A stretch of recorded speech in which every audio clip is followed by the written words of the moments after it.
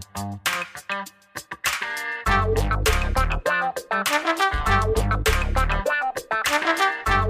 guys, Montel here, and thanks so much for tuning into this special edition of Let's Be Blunt with Montel. Now, recently I was able to participate in a special press conference that was sponsored by MPP in South Carolina, where South Carolina is working on a comprehensive medical marijuana bill that they hope to get passed very soon. And I was so impressed by some of the participants that were part of the press conference, and I thought maybe I wanted to share that with you.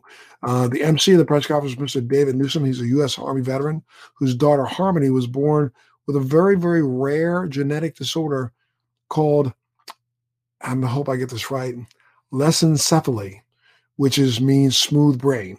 It causes seizures. And David has really been, with the nonprofit Compassionate Care organization in South Carolina known as CSC Health. Also, Mr. Don Howe, who participated in the event. He's a nurse and a veteran. Stephen Diaz, who's a U.S. Marine Corps veteran who cleared IEDs in Iraq and was severely injured by one. He works with a Columbia-based nonprofit organization called Hidden Wounds, which created a network of holistic support for service members and their families. And also another veteran, a female veteran, who, because she lives in South Carolina, did not want to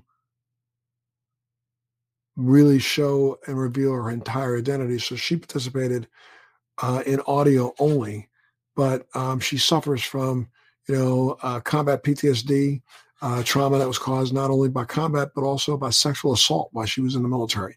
And this is something I think that, will highlight the reason why, though there's been so much work has been accomplished, we've gotten so far now. 37 states across this country have some form of medical cannabis initiative going on within their state, but there are several others that don't, and several others that are trying their best to even thwart the will of the people. So listen to this and you'll understand why right now our veterans need so much help. They are the least of us. If we could do one thing, that's no matter how long this war goes on, take the patient off the battlefield. Okay, that's what we really need to do. Take a look at this. All right, thank you for joining us today. We're recording today's press conference, and we'll send you a link to the recording by 1 p.m. So please feel free to include the recording or any part of it in your upcoming news coverage. My name is David Newsom, and I serve as the executive director of the nonprofit CSC.Health, also known as Compassionate South Carolina. That works to legalize medical cannabis in the state of South Carolina, along with other advocacy groups as well. And I'm also a U.S. Army veteran, as well as all the panelists and our guests today at this press conference are also all veterans. We're here today to draw attention to the thousands of veterans who have bravely served our nation only to come home to a state where it's a crime to relieve their suffering with a medicine that has given so many their lives back. And we're calling on the state legislator to end that injustice by passing the Compassionate Care Act. For 6 years, our veterans and patients and loved ones have been sharing our stories to plead with South Carolina's lawmakers to allow seriously ill patients to relieve their suffering with medical cannabis. Conditions all the way from neurological, PTSD, or many of the conditions that you'll see veterans talk about, and maybe hear some from those veterans today. As we've waited, we've seen anguished veterans die from opiate overdoses and many from suicide. I have a lot of that experience myself with many of my friends who have either had to leave the state or have left this earth altogether due to the lack of viable treatment that the state can offer our veterans.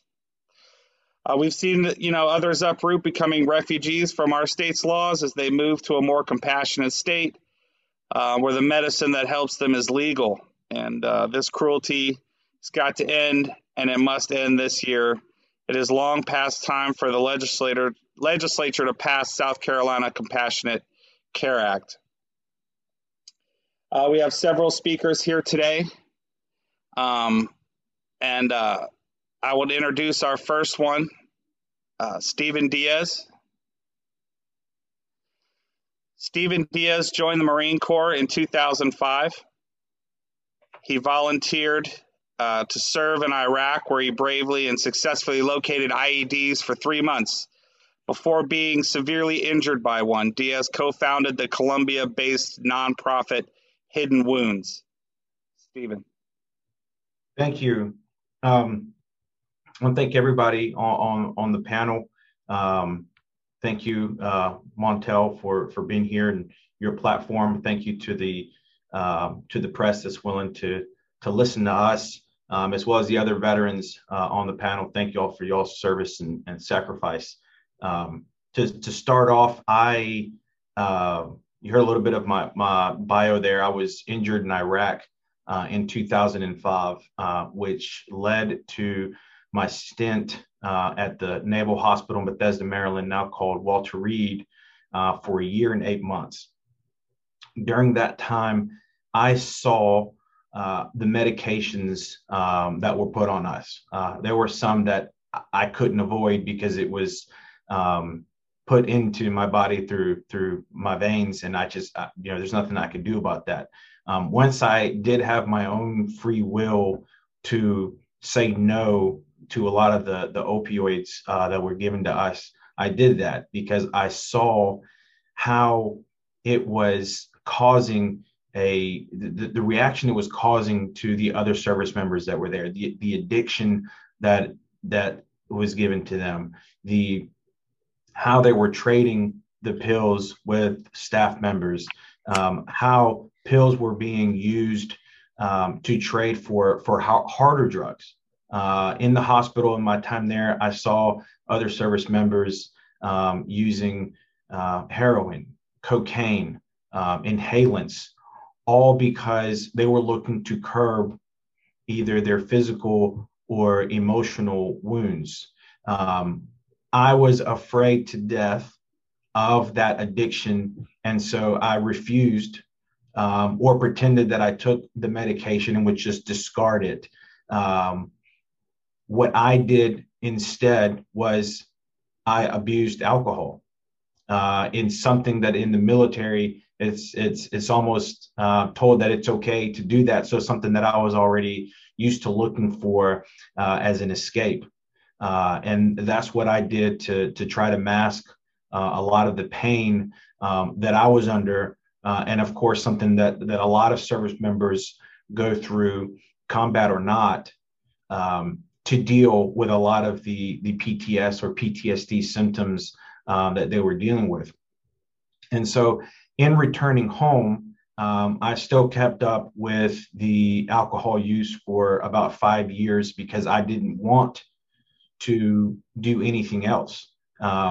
Even leaving the hospital and going into the VA at the time, we're looking at about 2005, 2006, I could get any opioid that I wanted and as much of it as I wanted, unchecked. And so it was really easy for other service members who were taking that because they needed it and did it because that's what was told to them, that's what they needed to do. But it was so easy for them to find addiction in that. And so with my story of trying to find hope and coping with PTSD, I had a lot of veterans who would ask me for help because they saw that it looked like I was having a decent or livable life, and they asked me for help, and I told them to, suck it up, keep moving. I didn't know how to help them. Keep going to the VA, keep going to your doctors, keep getting your medications. And I had 6 close friends take their life. And that's when I said, I need to do something about this. I teamed up with other veterans, other community leaders, other providers, and we created a nonprofit called Hidden Wounds. And what we were looking for was evidence-based and non-evidence-based treatments from all around the country and the world to try to help veterans without having the need of prescription medication. At the time, I didn't know about medical cannabis. It just wasn't on the scene yet, or at least on my personal radar, where medication was at any moment. I knew where I could go to get it if I wanted to. That prescription was ready and there screaming my name if I wanted it. I didn't. And doing hidden wounds and helping veterans all across the country, and even a few overseas while on deployment, because they don't want their other brothers and sisters or their command to know that they were suffering. We were able to learn about medical cannabis and how some veterans were using it to help cope and ease their pain. Of course, all of these veterans were not in the state of South Carolina. And the ones that were in the state of South Carolina were exposed to possible laced cannabis or other cannabis that was becoming very dangerous to them.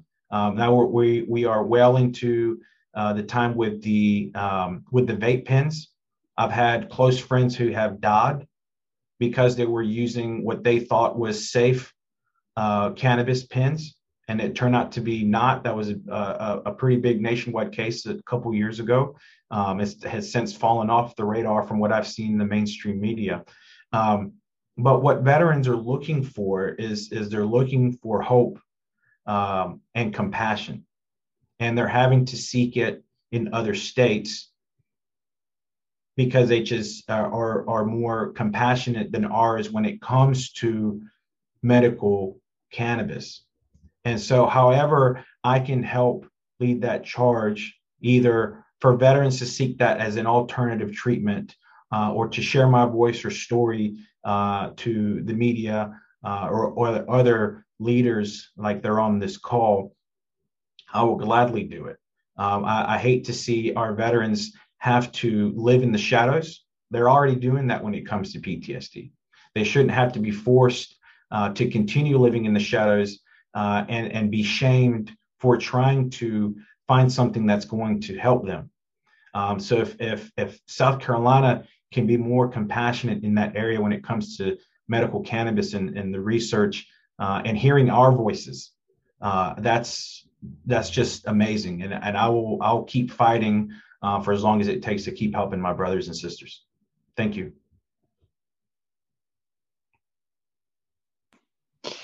Thank you very much, Stephen. And I'll keep moving right along. Our next speaker, if for everyone who's on the press conference and call, probably doesn't need a whole lot of introduction, but thank you very much for being here. Montel Williams earned his media celebrity status as an inspirational Emmy Award-winning television personality whom Americans invited into their homes for more than 17 years. Montel is also a decorated former naval officer, inspirational speaker, author, entrepreneur, and advocate for patients worldwide.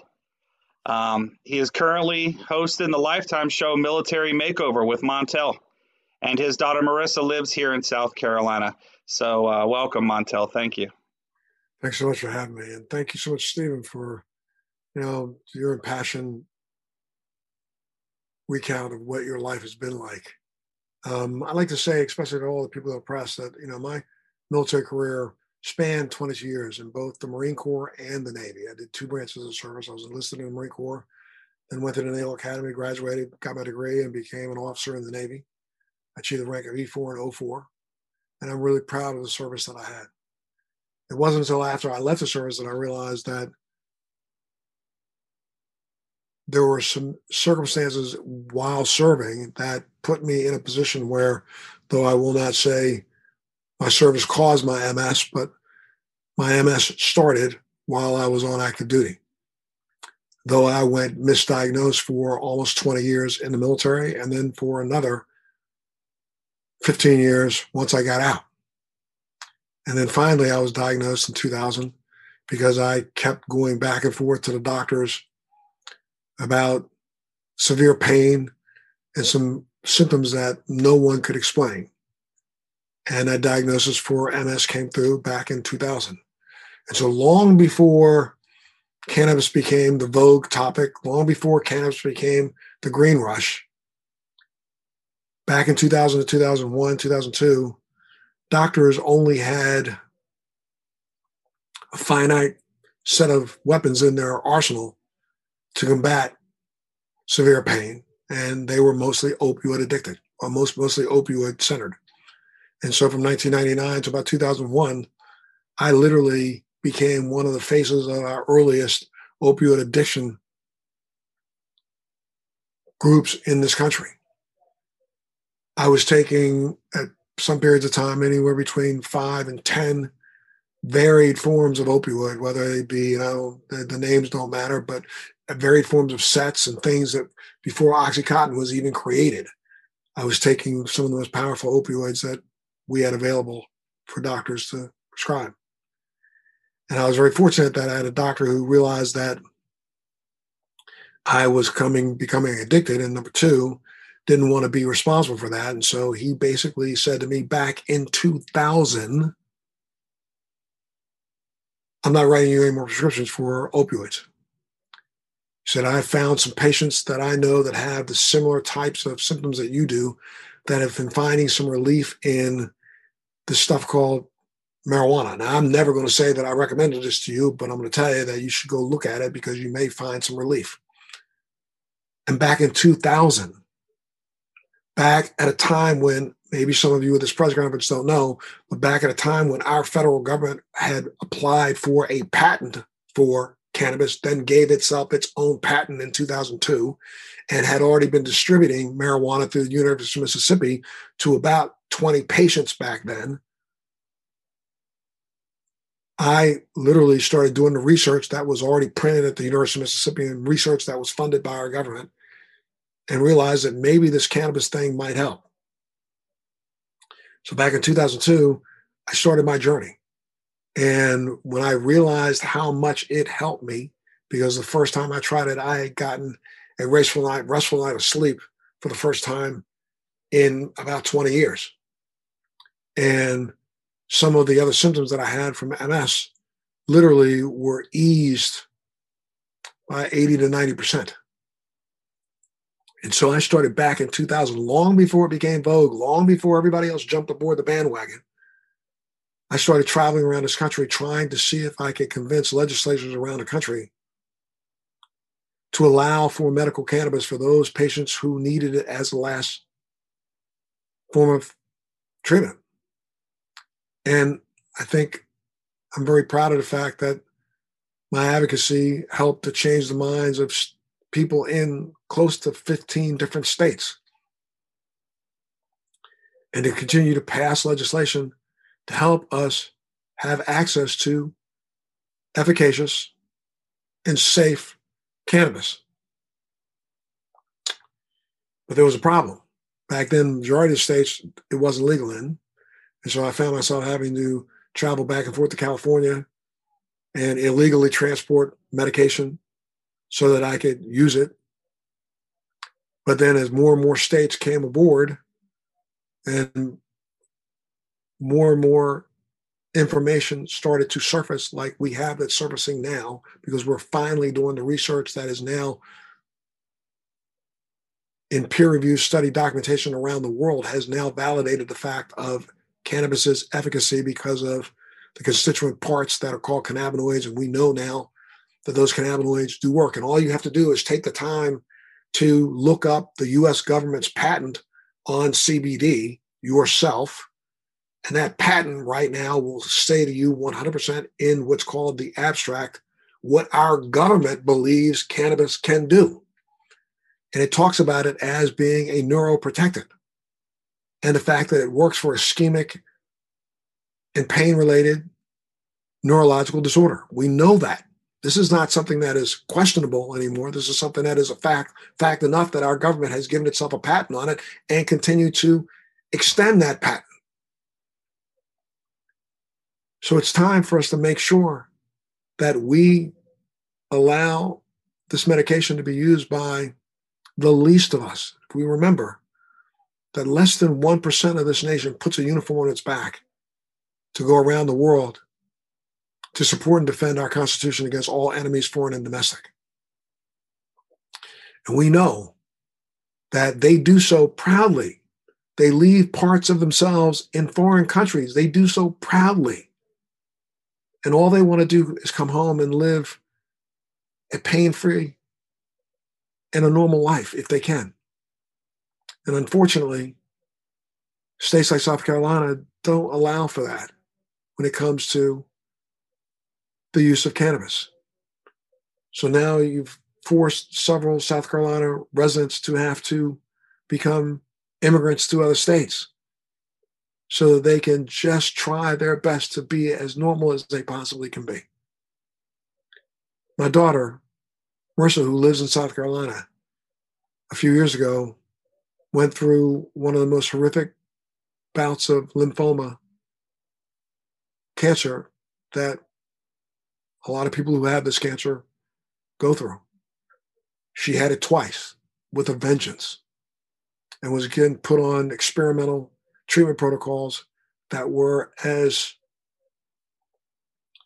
virulently horrific as they possibly could have been.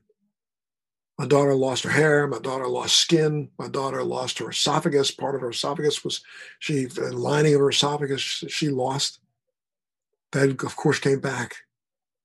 All because she was given and put on a treatment protocol that was what we can deem a cure medication, but whose side effects were so horrific that my daughter writhed in pain the same way that I did for months before I started using cannabis.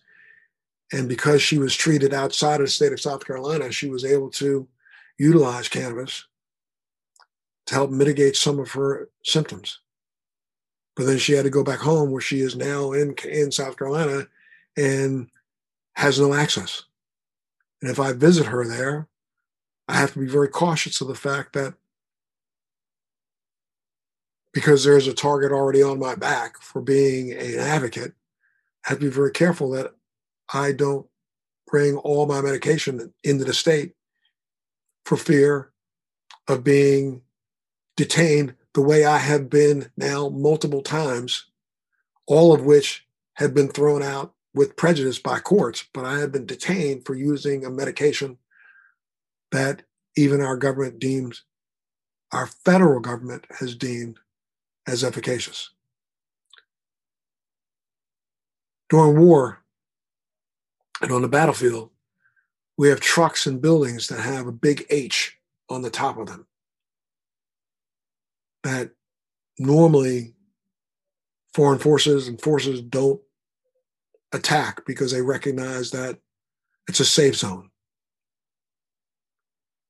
South Carolina needs to be a safe zone. Take our soldiers, sailors, airmen, Coast Guardsmen, Marines off the battlefield. Get them off the battlefield. I understand that there's a battle between those who believe in whether or not cannabis should be or should not be used. But while we're arguing over this issue, we need to take the patients off the battlefield. And South Carolina has the ability to do that through the South Carolina Compassionate Care Act. And I think you should do as much as you can to get this bill passed as quickly as you possibly can. It is only a matter of time right now. Even within the last 3 months, the DEA has now lifted rules and regulations against testing cannabis nationally.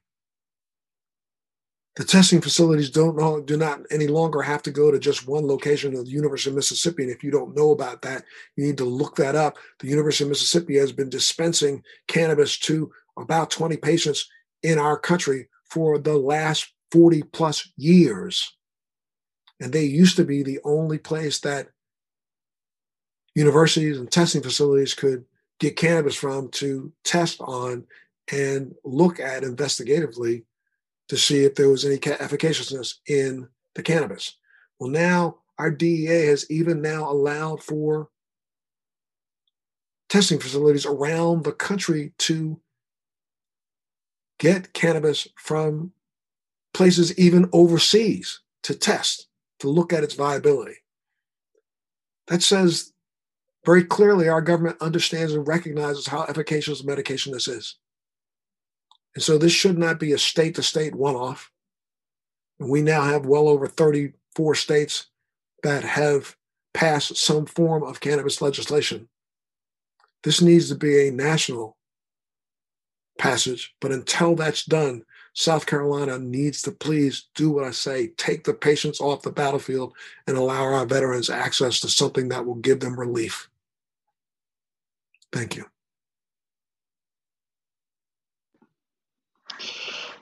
Thank you very much, Montel. Our next speaker, moving along, our next speaker, Jay, is an honorably discharged Army veteran who served for 8 years. And she will be speaking anonymously today due to the medical cannabis illegality in South Carolina. Jay, thank you. Thank you so much for having me. I'm so proud to be here today and speak my truth. I am an Army veteran who served from 2002 until 2010, including one tour in Kosovo. I've witnessed gruesome maiming, death, and destruction while deployed. I was also the victim of sexual assault during my time in the Army. I suffer from an extremely painful chronic progressive kidney disease that my doctors think was exacerbated by the medications I was given and the water we were provided overseas. I have complex post-traumatic stress disorder, damage to my hips, legs, and ankles, and I suffer hearing loss.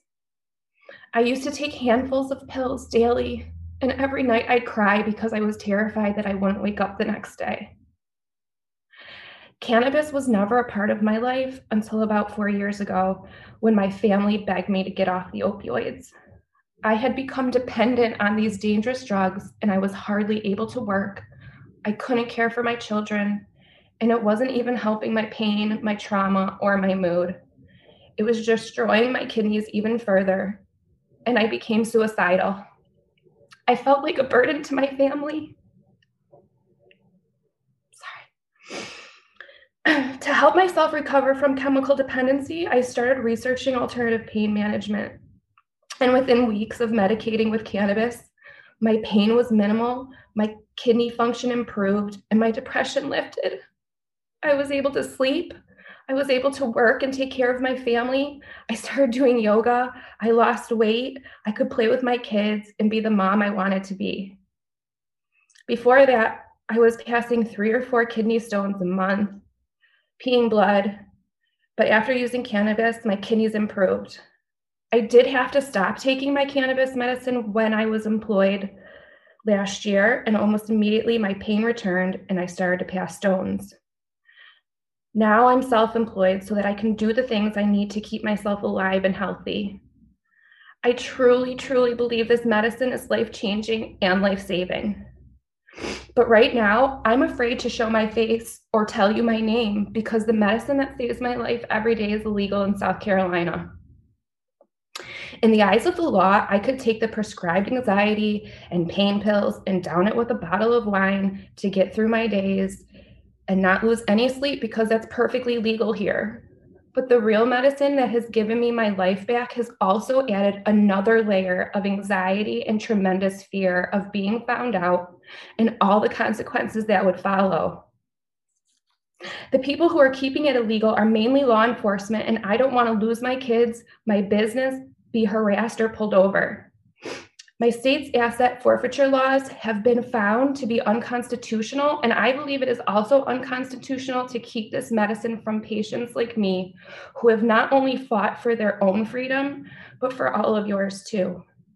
It is unbelievable to me that South Carolina considers me and thousands of other veterans, my brothers and sisters, criminals for treating our pain and saving our lives. Lawmakers need to correct this horrible injustice immediately. Please let me live. Thank you.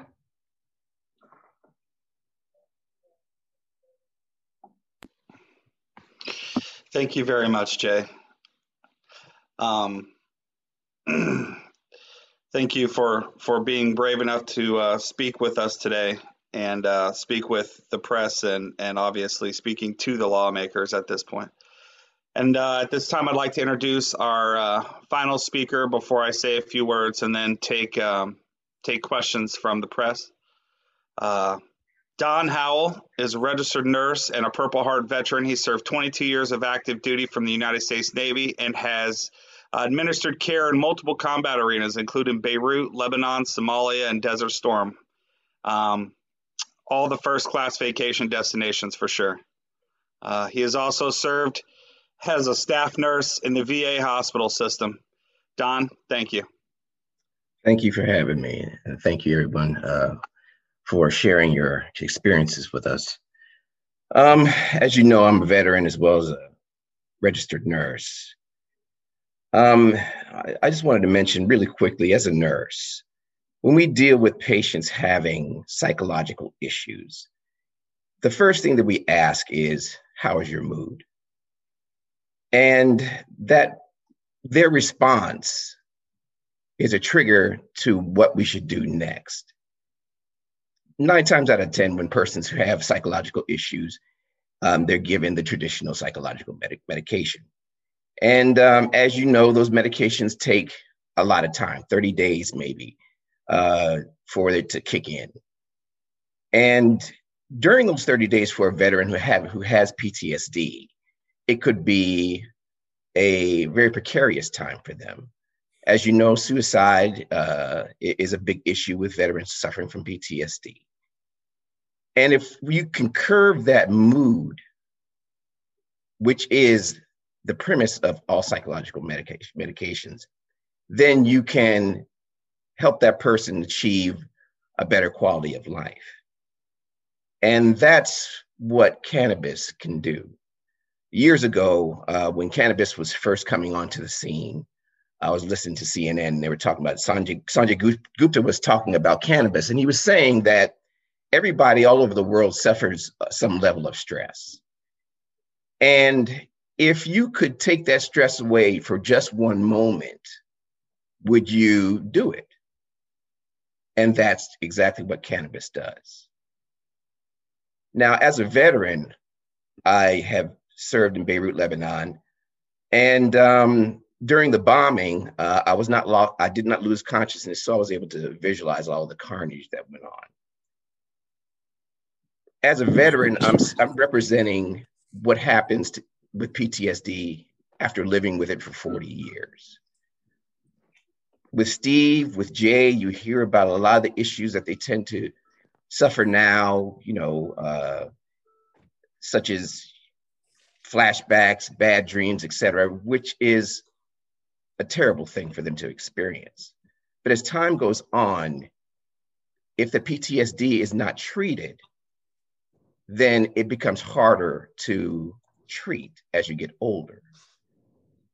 And those effects, although we may seem normal on the outside, those effects it seeps deep into our psyche and our way of life. One of the main issues with PTSD is that we don't enjoy the pleasures that a lot of people tend to enjoy, like love. And as a result, we tend to have failed marriages, and we have bad relationships at work, and we get demonized or considered a troublemaker or whatever the case may be. And these are all symptoms of PTSD. So it's important for us to understand that the utilization of cannabis has a rapid effect, and it alleviates the problems that we tend to have, which is mood, in a fashion that's actually natural because of our endocannabinoid system and the phytocannabinoid that cannabis provides. Steve had mentioned earlier on that his friends tend to turn to illegal drugs in order to relieve the pain. And this does cause, drug abuse and addiction. Jay had mentioned earlier on that when she was forced to stop using cannabis, that her symptoms quickly returned. The beauty of cannabis is its rapid onset and this rapid alleviation of how survivors of PTSD can call pain. And that pain is all encompassing, from emotional to psychological to physical. And for us to ignore what has already been documented as efficacious when we discuss cannabis is a lack of compassion. And it's cruel in a sense. As a matter of fact, in some states, if a physician do not or fail to address a person's pain, it is considered malpractice. I want that to sink in for a little bit. Lawmakers, our politicians, particularly in South Carolina, are the only ones that can make this law or the use of cannabis happen. It seems impossible with all the demonization and the bad rep that cannabis has had over the years, but making the impossible possible is the job of a politician.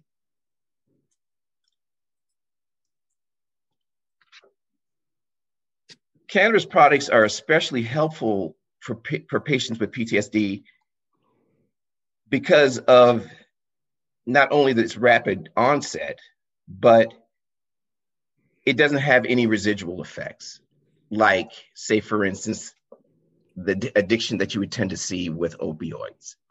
So in all actuality, that after they stop using it a day, then the symptoms or the effects of cannabis go away.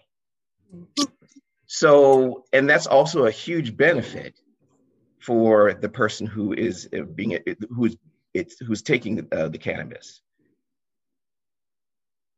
Veterans need better opportunities. They need better alternatives when it comes to medication. 37 states have already adopted the utilization of cannabis for use amongst their population, and South Carolina does not need to be last. We have a lot of veterans here. We have a history of veterans and patriotic duty in this state. It's important for us to understand that not only what happens with our veterans when they return home from the battlefield, but we need to also consider what happens when they have lived with PTSD for long periods of time. We have Vietnam veterans, as well as Beirut veterans, and soon to be veterans from the Iraq War, who will live a long time, and that PTSD will change over time. And having cannabis available for these veterans over that period of time will be extremely helpful in order for them to cope a little bit better and to manage their lives a little bit better and be in touch with those people who they love because of the effects that PTSD tends, or the negative effects that PTSD tends to have on veterans. Politicians, lawmakers need to understand that the old platitudes of cannabis being a gateway drug to harsher things is not true. Cannabis has been studied for a very, very long time, much longer than you would think. There's two ways of finding out the efficacy of any medication, and it's used everywhere. One is you can have trials like they did for the coronavirus vaccine. Take 40,000 people and see what happens. Another way of doing so is finding out efficacy of any medication is through observation. You observe over a very long period of time and see what effects that medication had over people. Well, cannabis has been around for a very long time, and people have been using it for a very long time. And these lies about it being a gateway drug, it leading to psychosis, etc., is not true. And there's always someone around who knows someone who's used cannabis, and they know that these people are not heavy drug users because of the use of cannabis. So we need to understand that in all actuality, the evidence is there through the history of cannabis use and its existence, not only in the United States, but all over the world.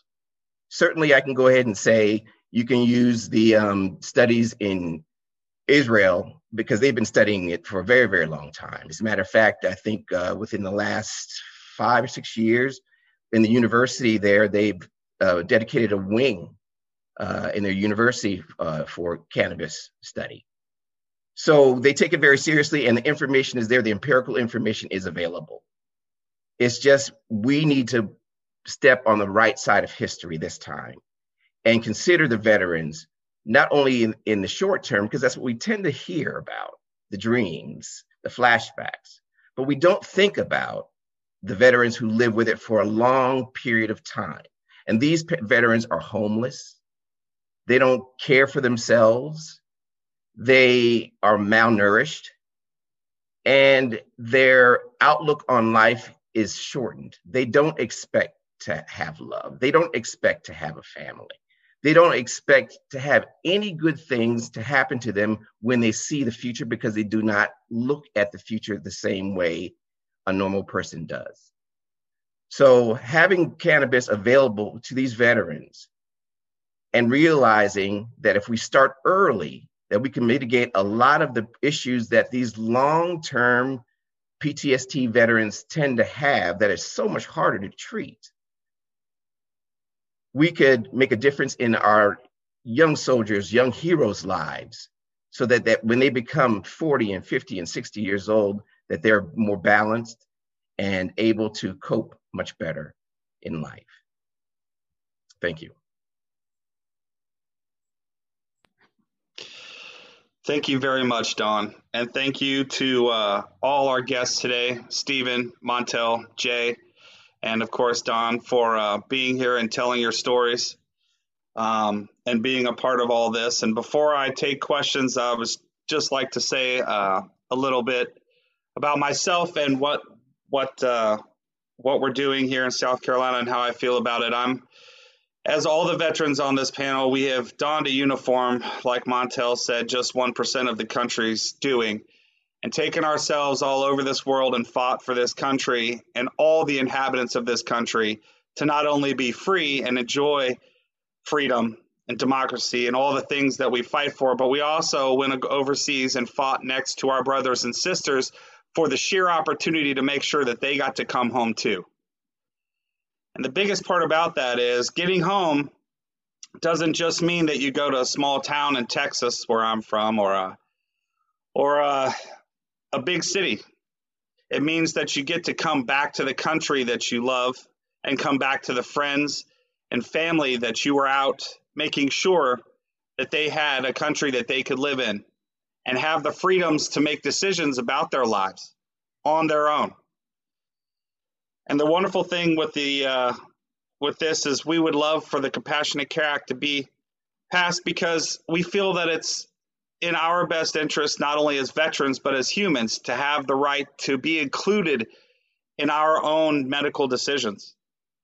And that lawmakers should allow us the opportunity to seek medical treatment, alternative or non-alternative, as we see fit. As not just a veteran, but also a father of 4, my oldest daughter was diagnosed with cancer when she was 17 and had her thyroid removed after 2 surgeries, and thankfully have not seen cancer since. And my youngest daughter, Harmony, was diagnosed with lysencephaly, a rare genetic brain disorder, or otherwise known as smooth brain, where she suffered from the time she was 6 months old. She suffered 200 seizures a day. She was on 7 pharmaceutical medications, and seizure control was not a thing, was not an option. It didn't happen. It didn't happen. Modern medicine had failed her. And because my wife, as diligent as a researcher as she is, she found CBD, which is a cannabinoid in all cannabis plants. And we couldn't get a viable source for it. So my wife and I started a company. We developed an extraction process. I built an extraction machine.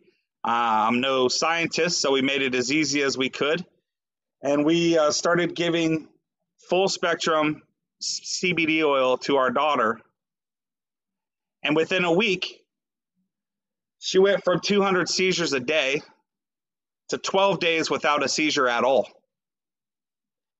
And that's not even something that we thought was possible.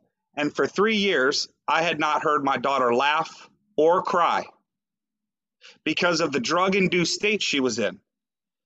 She was in basically, if she was not seizing, she was sleeping or drooling from the pharmaceuticals.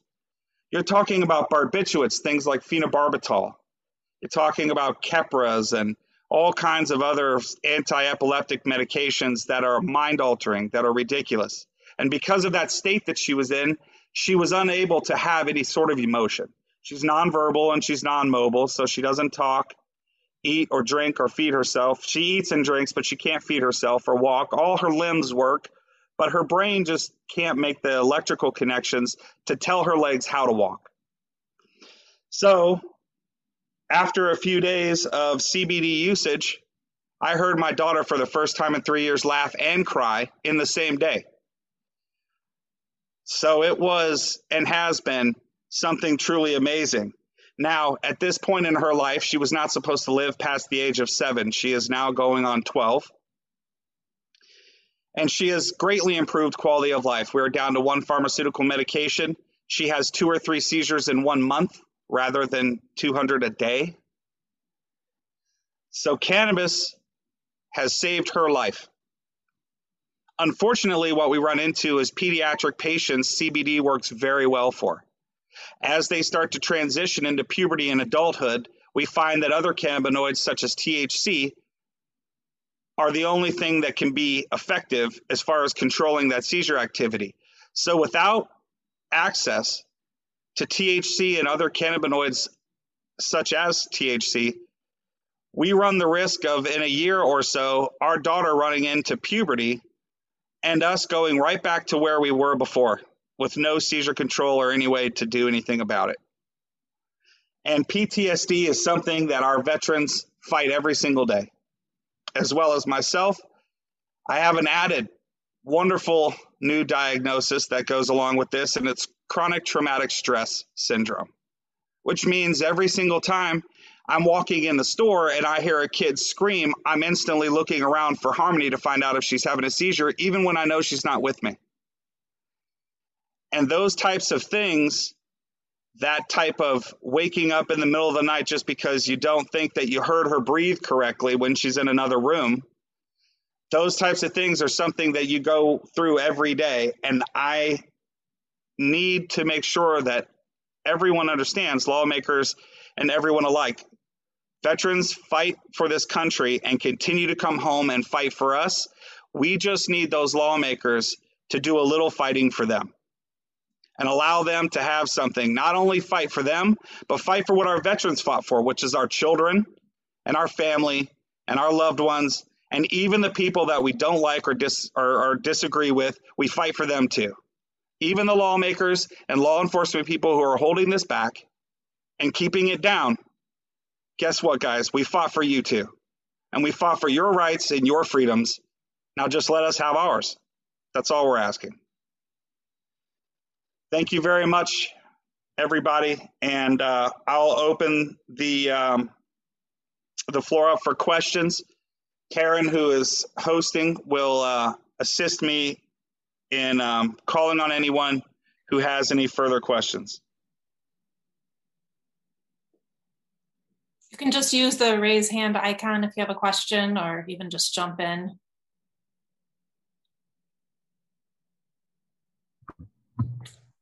Hi there, Alicia here with WBTW here in Myrtle Beach.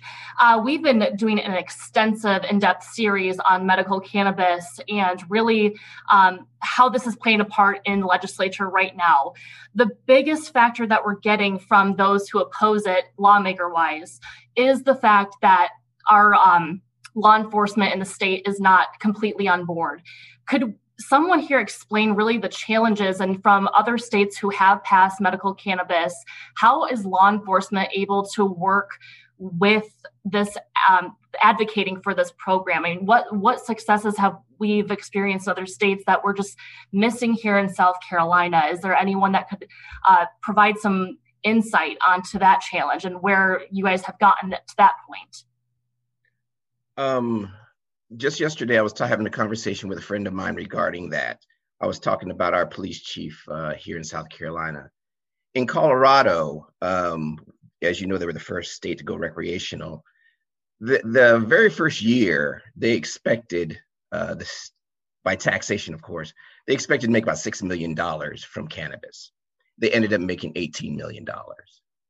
The long and short of it is this: they were able to build a brand new police station, and they were able to give every high school senior a $1,000 scholarship because of cannabis. So I believe that, particularly in South Carolina, they look at legalization of cannabis as being a threat when it can actually be a benefit, simply because the money that they can gain from taxes is money that they would never get from anywhere else. It's more or less like the golden goose. So having said that, I think that maybe in the short run, that just in the transition, the law enforcement might see, let's just say, a drop in their money in terms of what they can gain from arrests, but they'll gain much more from taxes. And usually most states do contribute more money to the police in order to make their efforts easier. Thank you. I can add to that. I'm Karen O'Keefe from the Marijuana Policy Project, and I've had the honor of working with patients in a number of states to enact medical cannabis laws. It's not at all unusual to see law enforcement organizations, not rank and file so much, but organizations be opposed and concerned before medical cannabis laws pass. But once they pass, the same members of law enforcement that had been so vehemently opposed admit that they didn't cause the problems that they had anticipated. So I can drop in the chat some before and after quotes from the same organizations. But for example, the head of the Minnesota Police and Peace Officers Association had vehemently opposed medical marijuana. After the fact, after it passed, that same head of the police association said that police were unaware of any problems with the current cannabis program and do not expect any now that it includes pain. So we've seen that time and again, and in many states, even if there's organizations that are opposed, they see that you have 36 states, including Arkansas, Louisiana, and Utah, where these laws are working well and protecting the seriously ill and are not causing law enforcement problems.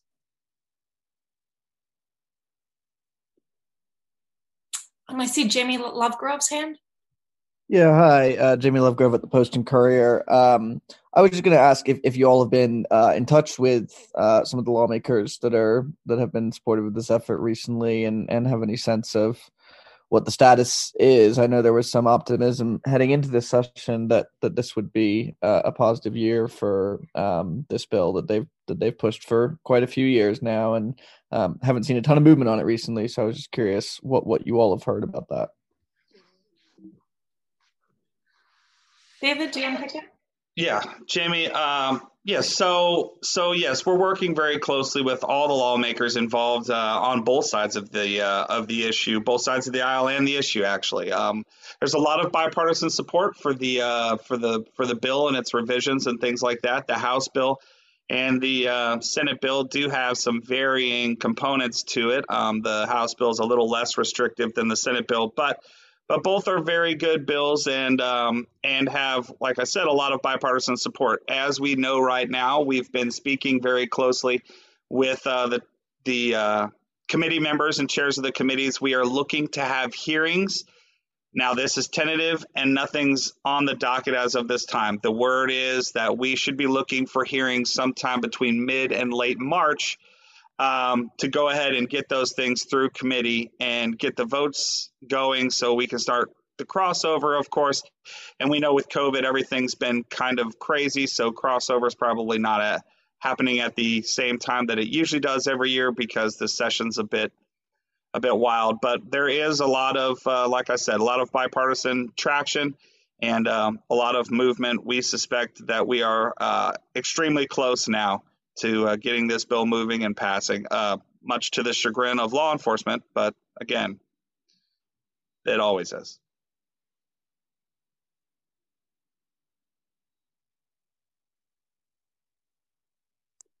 Are there any other questions?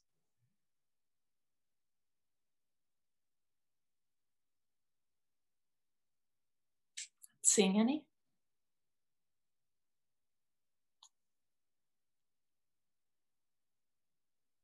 All right. Did Montel, or do you want to say any closing words before we go? I think each one of our speakers did an incredible job today in being able to explain exactly why we need to, as I term it, get the patients off the battlefield. I would hope that, those participants in the press conference and the press take those messages out there and write them the way you heard them, because I think when people really understand what's going on at the personal level and then understand that, it was well over 20 years ago that our government, gave itself a patent, which was 6630507B1.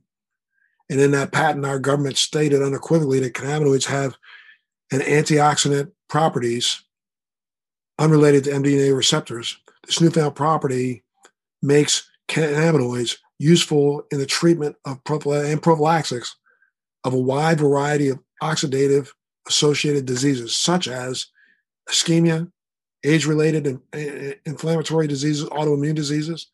Cannabinoids are found to have particular application in neuroprotectants for limiting neurological damage following stroke and trauma. This is something that our government realized and found out over 20 years ago. And for the last 20 years has maintained a patent on CBD so they can control its distribution. Don talked about studies going on in Israel in the 1990s and the early 2000s. We, as taxpayers, funded the research that was going on in Israel. So this isn't something that is just based on the statements of a few individuals. This is based on our government's own reality. Now we need to make it a reality at the state level for everyone. I want to add something really quickly. Montel had mentioned earlier on, and even in his previous statement about the neuroprotectants that cannabis does provide. There was a study years ago, and they had looked at the Vietnam veterans. As you may or may not know, a lot of these veterans went out on patrol while they're in Vietnam. And they oftentimes got into firefights. And then at the end of the day, they would return to their tents or their hooch, so to speak. And they would use cannabis to kind of shake off their day. Those people who use cannabis in the Vietnam War after each patrol showed less effects of PTSD from those who didn't use cannabis after each patrol. In actuality, you've heard some jokes about, oh, I take cannabis and it makes me forget. When you take cannabis in stressful situations like battle, and you do tend to forget because you do have a short-term memory loss, but it comes right back the very next day. But the bottom line is that cannabis does let you forget the horrors that you suffered that day. Your body does provide that same protective mechanism whenever you experience a traumatic event, even a painful event.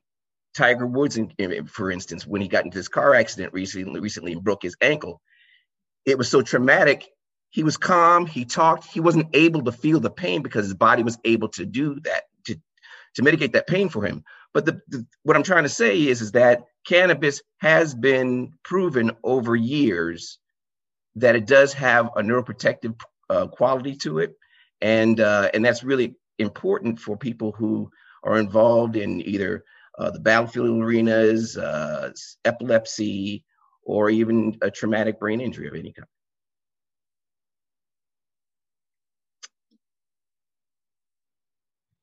Thank you very much, Don. And thank you very much to everyone that was here today to speak at the press conference. And thank you to the press. And I just want to let everyone know as well, as far as the press is concerned, that there will be a link for the press conference out by 1 o'clock today. And so with that being said, we're going to wrap this up.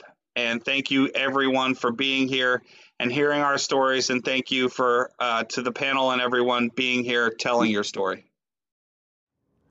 Thanks for joining me on Let's Be Blunt with Montel. Please make sure you're subscribed and hit the bell to be notified when new episodes post each week. We'd love to hear your feedback also, so please send us your comments.